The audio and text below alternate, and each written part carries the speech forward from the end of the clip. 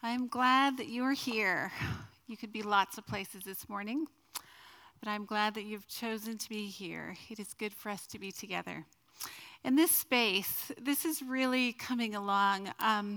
We need to thank our renovation team, Jill, Mike, Cole. I know you guys have spent hours, and there are still more hours to spend.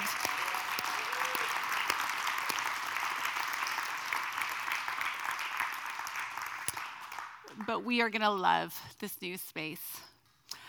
So we are in the season of Lent. And the question is why do we give up things for Lent? This is a tradition that we've borrowed from our Catholic brothers and sisters. They've been doing this for hundreds of years. And there's a few reasons why we give up things. Some of them are probably more noble than others. For instance, a less noble reason is to lose a few pounds or to accomplish a few more tasks.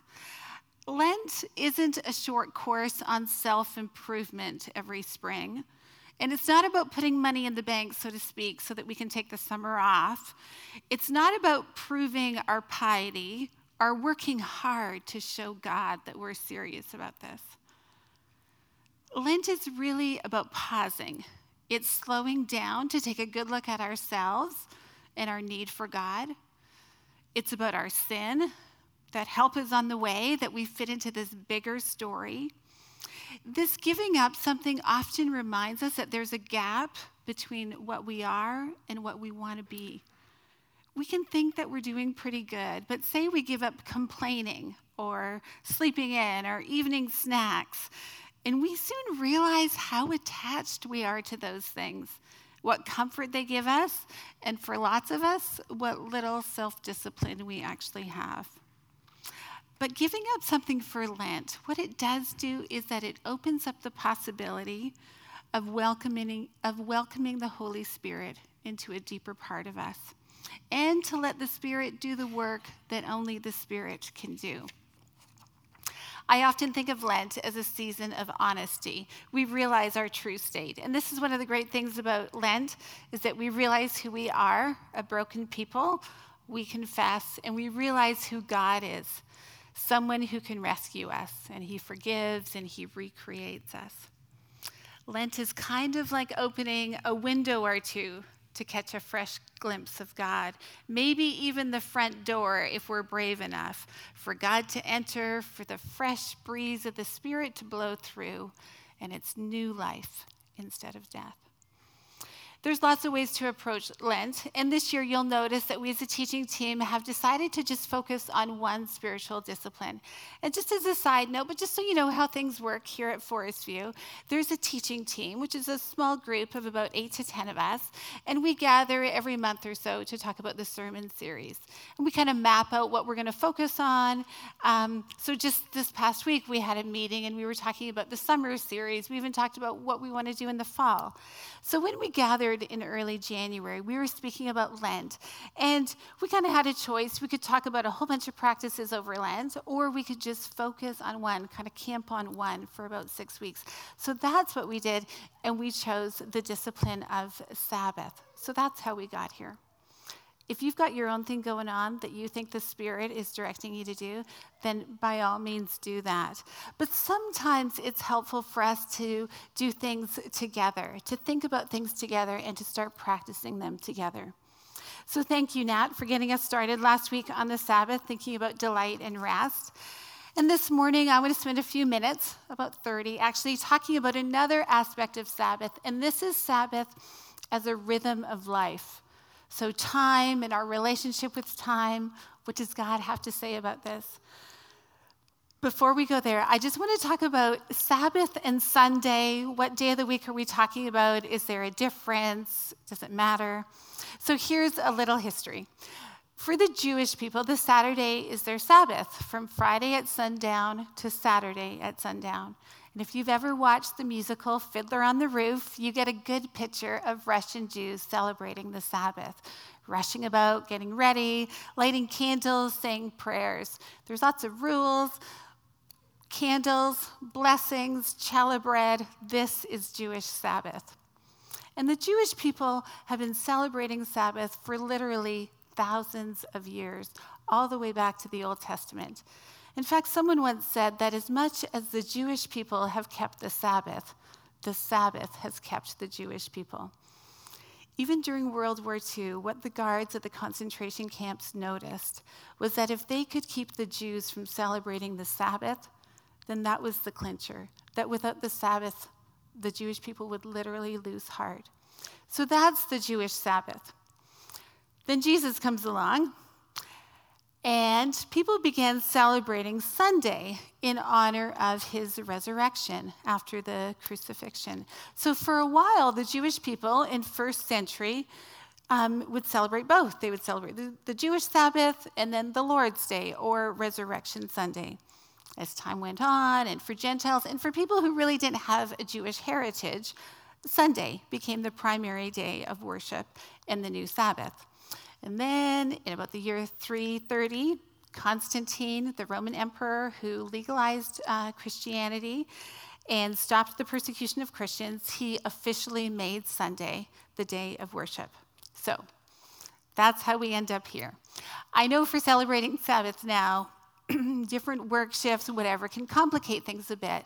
But for the most part, when I talk about Sabbath, I'm going to be talking about Sunday. So now we can get started. Let's pray. Spirit of the living God, you are welcome here this morning. May we be present to your presence and teach us and love us as we open our hearts and minds to you. Amen. So time. Time is one of our most precious possessions. Even the hour we lost last night has probably thrown some of us off. Time is something we try to save. We're careful about how we spend it. We never seem to have enough of it. We don't want to waste it. We're surprised by how quickly time disappears. We wonder where it's all gone. Even Dr. Seuss says, "How did it get so late so soon? It's noon before it's night before it's afternoon. December is here before it's June. My goodness, how the time has flown. How did it get so late so soon?" And it seems like time goes by faster as we get older. Remember when we were kids? The space between our birthdays was like eternity. Even waiting for the next season seemed to take forever. And then we grow up, and before we know it, the years are sliding by, and we forget how quickly time goes until we look in the mirror, and then we're a little surprised, and crow's feet, and wrinkles, and gray hair, like, where did this come from? There's also the other side of time, when time goes by so slowly, and life seems to crawl by. Maybe it's a breakup, job loss, depression. Maybe it's waiting for the doctor to call you back about something, and we wish time would go by quickly. We would happily skip to the next stage if we could, but instead we're trapped by time. The days are so long. And we hope, like Dolly Parton says, that there's going to be light in a clear blue morning, but not yet. For right now, we just have to slug through, and time goes by slowly. So time. Does God have anything to say about time? And what's our relationship with time supposed to be like? Do we think about time belonging to God? Is time as a gift from God? And I'd like to suggest this morning that God does have something to say about time and how we spend it. And I think that this Sabbath is part of the rhythm of time that God wants us to live by. So it's interesting to go back to the very beginning of Scriptures and realize that God has had something to say about time right from the very beginning. So there's two passages we're going to look at. The first one is the creation story. So Genesis 2, this is the passage Nat read last week. Genesis 2, 1-3 says, "Thus the heavens and the earth were completed in all their vast array. And by the seventh day, God had finished the work he had been doing. So on the seventh day, he rested from all his work. And then God blessed the seventh day and made it holy, because on it he rested from all the work of creating that he had done." The word of the Lord. So God created space when he made the earth. And at the same time, God created time. And he wanted us to look at both of these as gifts, space and time. And we're thinking about the gift of space, this planet and our little corner of it, and our responsibility to care for that space. Paul Millar, our pastor of outreach here, and a group of you are currently having discussions about this and making plans about how to honor God with the space that we have here and how to live responsibly and honorably as caretakers of God's creation just in our personal lives too. So I won't steal his thunder. He's going to be preaching in a few weeks, and he'll tell us more about that then. And that's part of living the good news of the kingdom right here. So thinking about our building, our land, this is really great. Our space is a gift from God, and we need to take care of it. But what about time? So the other scripture is Exodus 19:20. This is the Old Testament story when the Israelites are wandering through the desert. They're on their way to the promised land. Moses is their leader, and he's preparing to talk with God. So let's take a look at this, starting at Exodus 19:16. This is kind of a chunk, but just hang in. On the morning of the third day, there was thunder and lightning with a thick cloud over the mountain and a very loud trumpet blast. Everyone in the camp trembled. And then Moses led the people out of the camp to meet with God, and they stood at the foot of the mountain. Mount Sinai was covered with smoke from a furnace, and the whole mountain trembled violently. As the sound of the trumpet grew louder and louder, Moses spoke, and the voice of God answered him. The Lord descended to the top of Mount Sinai and called Moses to the top of the mountain, and God spoke all of these words. I am the Lord your God, who brought you out of Egypt, out of the land of slavery. And then he gives some commands, and then he says, remember the Sabbath day by keeping it holy. 6 days you shall labor and do all your work, but the seventh day is a Sabbath to the Lord your God. And on it you shall not do any work, neither you, nor your son or daughter, nor your male or female servants, not your animals, nor any foreigner residing in your towns. For in 6 days the Lord made the heavens and the earth, the sea, and all that is in it, but he rested on the seventh day. And therefore God blessed the Sabbath day and made it holy. And he gives some other commands. And then it ends with, when the people saw the thunder and the lightning and heard the trumpet and saw the mountain in smoke, they trembled with fear. They stayed at a distance and said to Moses, speak to us yourself and we will listen, but do not have God speak to us or we will die. And Moses said to the people, do not be afraid. God has come to test you so that the fear of God will be with you to keep you from sinning. But the people remained at a distance while Moses approached the thick darkness where God was. The word of the Lord. It had been a while since I read that passage, and there's a bit more smoke and lights in there than I had remembered.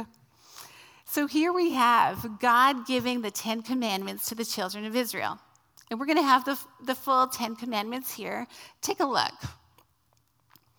Just as a side note, Martin Luther from the Protestant Reformation in the 1500s used to say that Christians should do this every morning and every night. Say the Lord's Prayer, the Nicene Creed, and the 10 Commandments, just as a regular routine.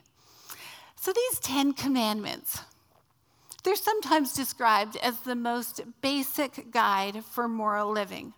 Most people are not really going to disagree with the 10 Commandments.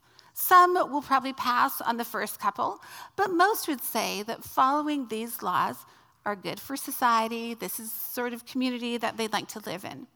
And lots of us, followers of Jesus, would say that we generally obey the 10 Commandments, except for keeping the Sabbath.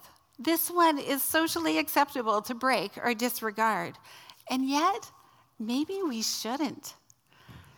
This Sabbath commandment is an interesting one. How does this one even get into the Big Ten? The first few make sense. It's like how we treat God, and then the rest are about how we treat each other. But this Sabbath day, I mean, does it even really matter how we spend one day of the week? Some biblical scholars say that the Sabbath commandment is the bridge between the two sets of commandments, that the Sabbath, this rest in God, is what actually allows us to do the last set of commandments, the ones about loving our neighbor. And that's an interesting idea. And suddenly the Sabbath becomes an important part of mission and about us being the people of God. But to think that how we spend our time, that one day a week, enables us to love our neighbor, that's interesting. So this rhythm of working for 6 days and taking a day off must be more than just a good idea or a wise way to incorporate rest into our lives and make sure we have some balance. For some reason, keeping the Sabbath is so important to God that it makes its way into the 10 Commandments. And maybe it even allows us to love our neighbor and to be the church. Time apparently matters to God because he even goes so far as to command us to give every seventh day back to him. Even in the wilderness, the children of Israel were asked to stop and rest on the seventh day. Remember when manna comes down from heaven for them? And the Lord gives them double on the 6th day so they don't have to collect it on the 7th. So even while they wandered through the wilderness, this rhythm of time was important. It would be interesting to read kind of the whole of Scripture with Sabbath in mind, because the Sabbath pops up in these places where we don't really expect it. So there's just one more I want to look at. It's in the book of Nehemiah. And in Nehemiah 10, at 28 to 31, the people are gathered together and they're going to take a vow. They're going to obey God. And part of their promise is to not buy merchandise or grain on the Sabbath or any holy day. And then a few chapters later, in Nehemiah 13, Nehemiah gets these people in trouble for not observing the Sabbath. And he is a little harsh. Listen to this. What is this wicked thing that you are doing, desecrating the Sabbath day? Didn't your ancestors do the same thing so that our God brought all this calamity on us and our city? And now you are stirring up more wrath against Israel by desecrating the Sabbath? When the evening shadows fell on the gates of Jerusalem before the Sabbath, I ordered the doors to be shut and not opened until the Sabbath was over. I even stationed some of my own men at the gates so that no load could be brought in on the Sabbath day. And once or twice, the merchants and sellers of all kinds of goods spent the night outside Jerusalem. But I warned them and said, "Why did you spend the night by the wall? If you do this again, I will arrest you." And from that time on, they no longer came on the Sabbath. And then I commanded the Levites to purify themselves and go and guard the gates in order to keep the Sabbath day holy. Nehemiah is upset about this, and he is taking the people to task. So what do these stories tell us about God? I think God cares about the Sabbath. I think that how we spend our time matters, and that a rhythm of time that involves spending every seventh day differently matters. Sometimes when we think about Sabbath, we get in the headspace that it's all about us. Sort of like Sabbath is one of the key parts of self-care. We need rest, we need time to relax, we need to take it easy from the hustle and busyness of life. And we can be tempted to read the Sabbath as a helpful tip. It makes us feel better. And it's true. Keeping the Sabbath is good for us. It's good for us physically and mentally. Even secular psychologists and time management people are going to tell you that a regular rhythm of work and rest is a healthy, productive way to live. But here in the creation story and in the 10 Commandments and in Nehemiah, we read that God created time. It belongs to him, and he gifts it to us.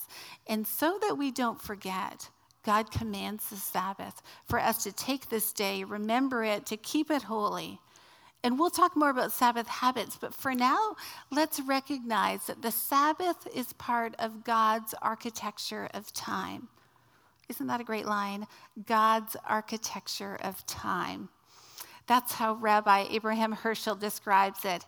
He says, 6 days a week we wrestle with the world, wringing profit from the earth. But on the Sabbath, we especially care for the seed of eternity planted in the soul. The problem of thinking about the Sabbath just as self-care is that we miss the command part, and we miss the understanding of the authority of God.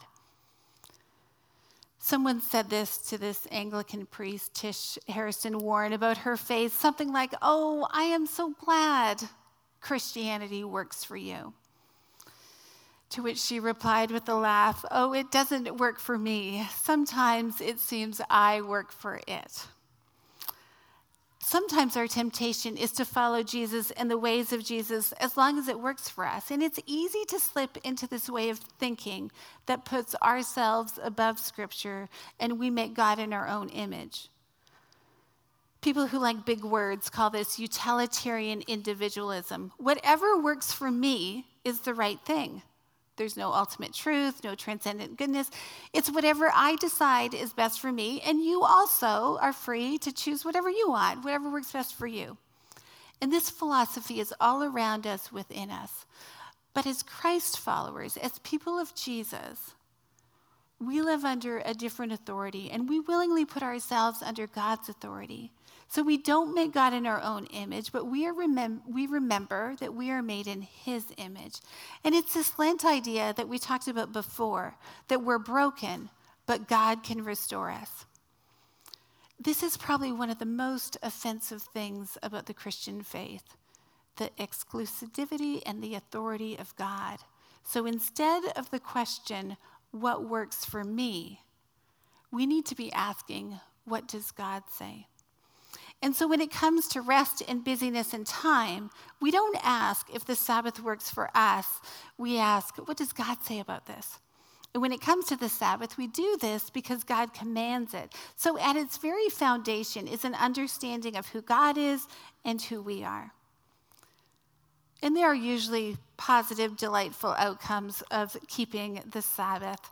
God is not only wise, but he is kind too. But those benefits aren't the reason we keep the Sabbath. Those are gifts from our almighty and loving God. This is important to remember why we keep the Sabbath, because sometimes the Sabbath isn't going to always work for us, and we're going to talk about that later. But God knows that we're a forgetful people. He knows we're good intentioned, but we're forgetful. He knows that we're made of dust, and our feet are definitely made of clay. And so it seems like God, in his great wisdom, builds these things into our rhythms of time so that we don't forget. It seems like there's also this rhythm of morning and evening in the Bible, the idea of starting our day and ending our day with God. We won't look at that today, but I wonder if that's another rhythm of time that God has designed so that we don't forget, and so that we're regularly pulled back to center, that he invites us back to himself on a regular basis. So maybe morning and evening, but every seventh day, these are holy times set aside for God. As I've been praying through this sermon and kind of asking God what we as Forest View might need, these three things came to mind about keeping the Sabbath. So the first one is cease from monotony and embrace the rhythm. So it seems like God has set up this rhythm of time, 6 days of work, 1 day of rest. The 1 day of rest only makes sense if you have the 6 days of work previous.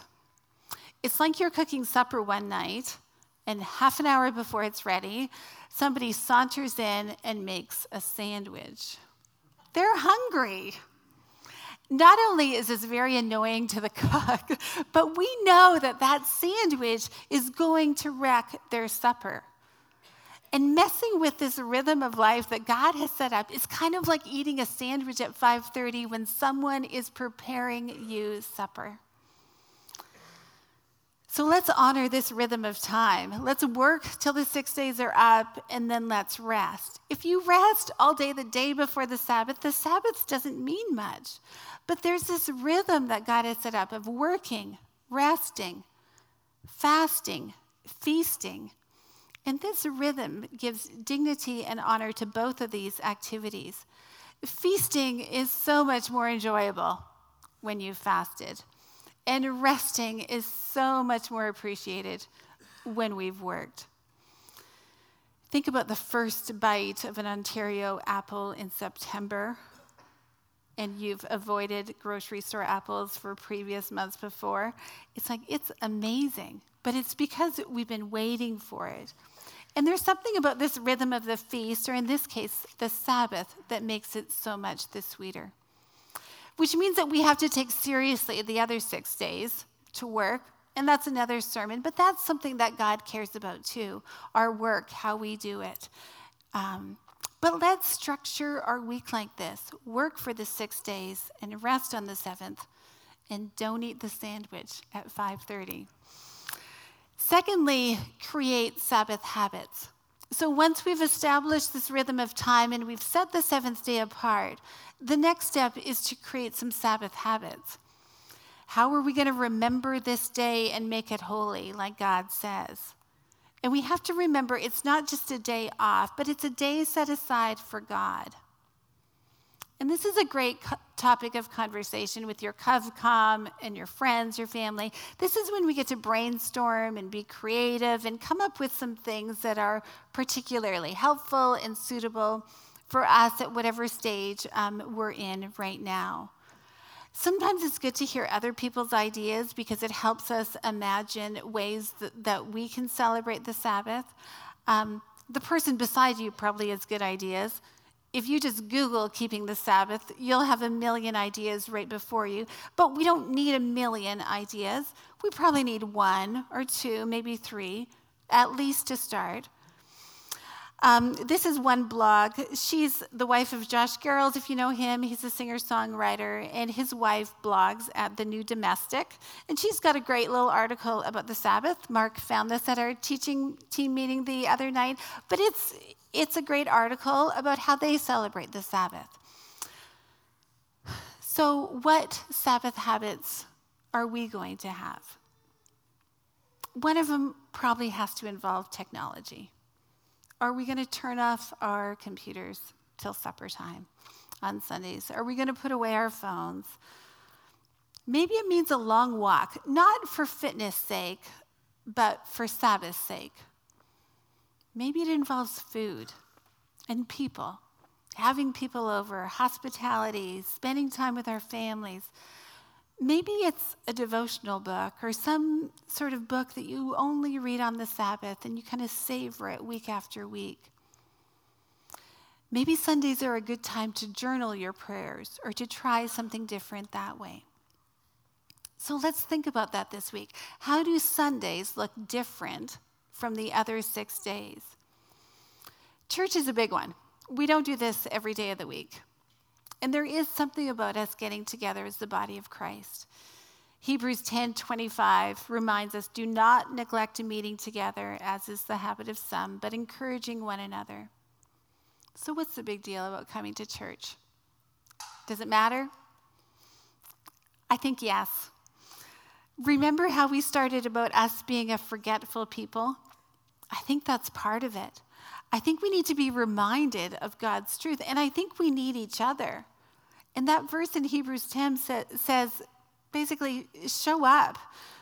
Even when you're tempted to skip, that's not the Sabbath habit we want to nurture. It's not perfect attendance that matters, but it's the reminder that we're part of something bigger. We're part of the body of Christ. And we need to remember that we are not the body of Christ on our own. And the flip side is also true, that the body of Christ is incomplete without us. So our faith isn't just individual, but God is big on community. And even just the picture of us being the body of Christ, all of us needs to be present for that to function well. 1 Corinthians 12 says, just as a body, though one has many parts, but all its many parts form one body, so it is with Christ. So we need everyone present for the body to be complete and to be able to work well. And the Spirit did not just give one person all the gifts of the Spirit. So if we want a well-rounded showing up of the spiritual gifts, it needs to be more than a crowd of one. We need to all show up. And I think it's how we grow spiritually. There is something about being part of the body of Christ as we love each other and serve the world. It rubs the edges off us. It exposes our weaknesses. It encourages us to grow into the people God designed us to be. It's going to hurt, but it's going to be good. And even how we love each other is a sign to the world about Jesus. So coming together, worshiping together, This is an important part of our Sabbath. It makes Sunday different. It's different from the other 6 days, but it's part of this rhythm of working, resting, fasting, feasting, solitude and community, scattered and gathered. There's lots more. Nat and the teaching team are putting together a resource that has lots of ideas about how to create and practice these Sabbath habits, and that's going to be shared over the next few weeks. Honestly, there are so many ways. It involves saying some no's to certain things and saying yes to other things. So let's take some time this week to think about Sabbath habits. Moving beyond just taking it easy and relaxing, that's a day off, but this is the Sabbath. So how do we honor it as a day set aside by God to remind us of him? How can we do that? And then let's just start. Let's come up with 1 or 2 things and just start. Lastly, it ain't always going to work for us. Sometimes we're going to have to work for it. Warning, some Sabbaths are going to be boring, or you're going to feel antsy. You're going to enter Sabbath feeling pretty well rested, and you don't need more rest. But remember, that's not really the question. We're the people of God who regularly, every 7th day actually, remember that once we were lost in the wilderness and now we are rescued. So my encouragement is not to overanalyze each Sabbath, asking yourself, was it working? Do I feel well rested? Sure, be thoughtful. But we don't overanalyze each time we give a tithe. So in the same way, we want the Sabbath just to be part of our regular way of spending our time. And not every Sabbath is going to be amazing. Sometimes Sabbath is delight. Sometimes it's discipline. Don't be surprised if it's a little clunky at first. That's normal. Just get started. Let me finish with this final thought. I started thinking about the Sabbath last fall. And as I started thinking about it, I was convicted. It was one of the 10 commandments that I faithfully and regularly broke. And I was convicted that this is a command that I need to follow. And as I was preparing for this, as I thought and prayed more about it, do you know what? The Sabbath began to feel like an invitation from God himself to rest in him. And I wonder if we can think about the Sabbath that way, as our weekly invitation from God to come to him and rest, to delight, this divine invitation. What if we imagined every Sunday morning waking up to the voice of God the Father saying, come, sit with me, rest. You've worked hard and your burdens are heavy. Let me give you rest for your soul. Every Sabbath, every Sunday, this is God's invitation to us. And as we gather around the table this morning, we remember that Jesus is our true Sabbath rest. He says himself in Matthew 11, come to me, all of you who are weary and carry heavy burdens, and I will give you rest. Take my yoke upon you, and let me teach you, because I am humble and gentle at heart, and you will find rest for your souls. For my yoke is easy to bear, and the burden I give you is light. You, oh God, you are the one who sees us, and you are the one who cares for us, and even your commands are a gift. And this command of your Sabbath is this wise and kind invitation for us to come to you and to rest. Because you, Almighty God and great Creator, are humble and gentle at heart, we will find rest for our souls in you. And so we say yes. We will come. We will come to your table this morning to eat and to drink and to remember that you are indeed the one who rescues and fixes and restores. Jesus, you are our true Sabbath. and we are restless till we find our rest in you. Thank you. God, thank you that even your command is a gift, that it is a kind invitation. We love you. And as your people, we pray these things together. Amen. The ushers are going to come forward and distribute communion. The bread and juice are going to be at the tables at the front and at the back. And Jesus says, come, you're invited. Eat and drink.